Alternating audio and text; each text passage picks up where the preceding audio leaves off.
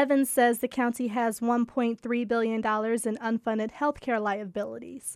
The county executive says his recovery plan calls for major reductions in health care and pensions. We have to eliminate health care for future retirees. We're going to have to move to high deductible plans for most employees and some retirees. Health care benefits have to be eliminated for future retirees.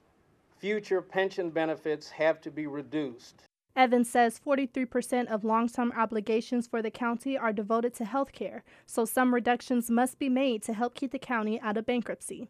He says if something isn't done soon, the deficit will rise to $171 million in 5 years.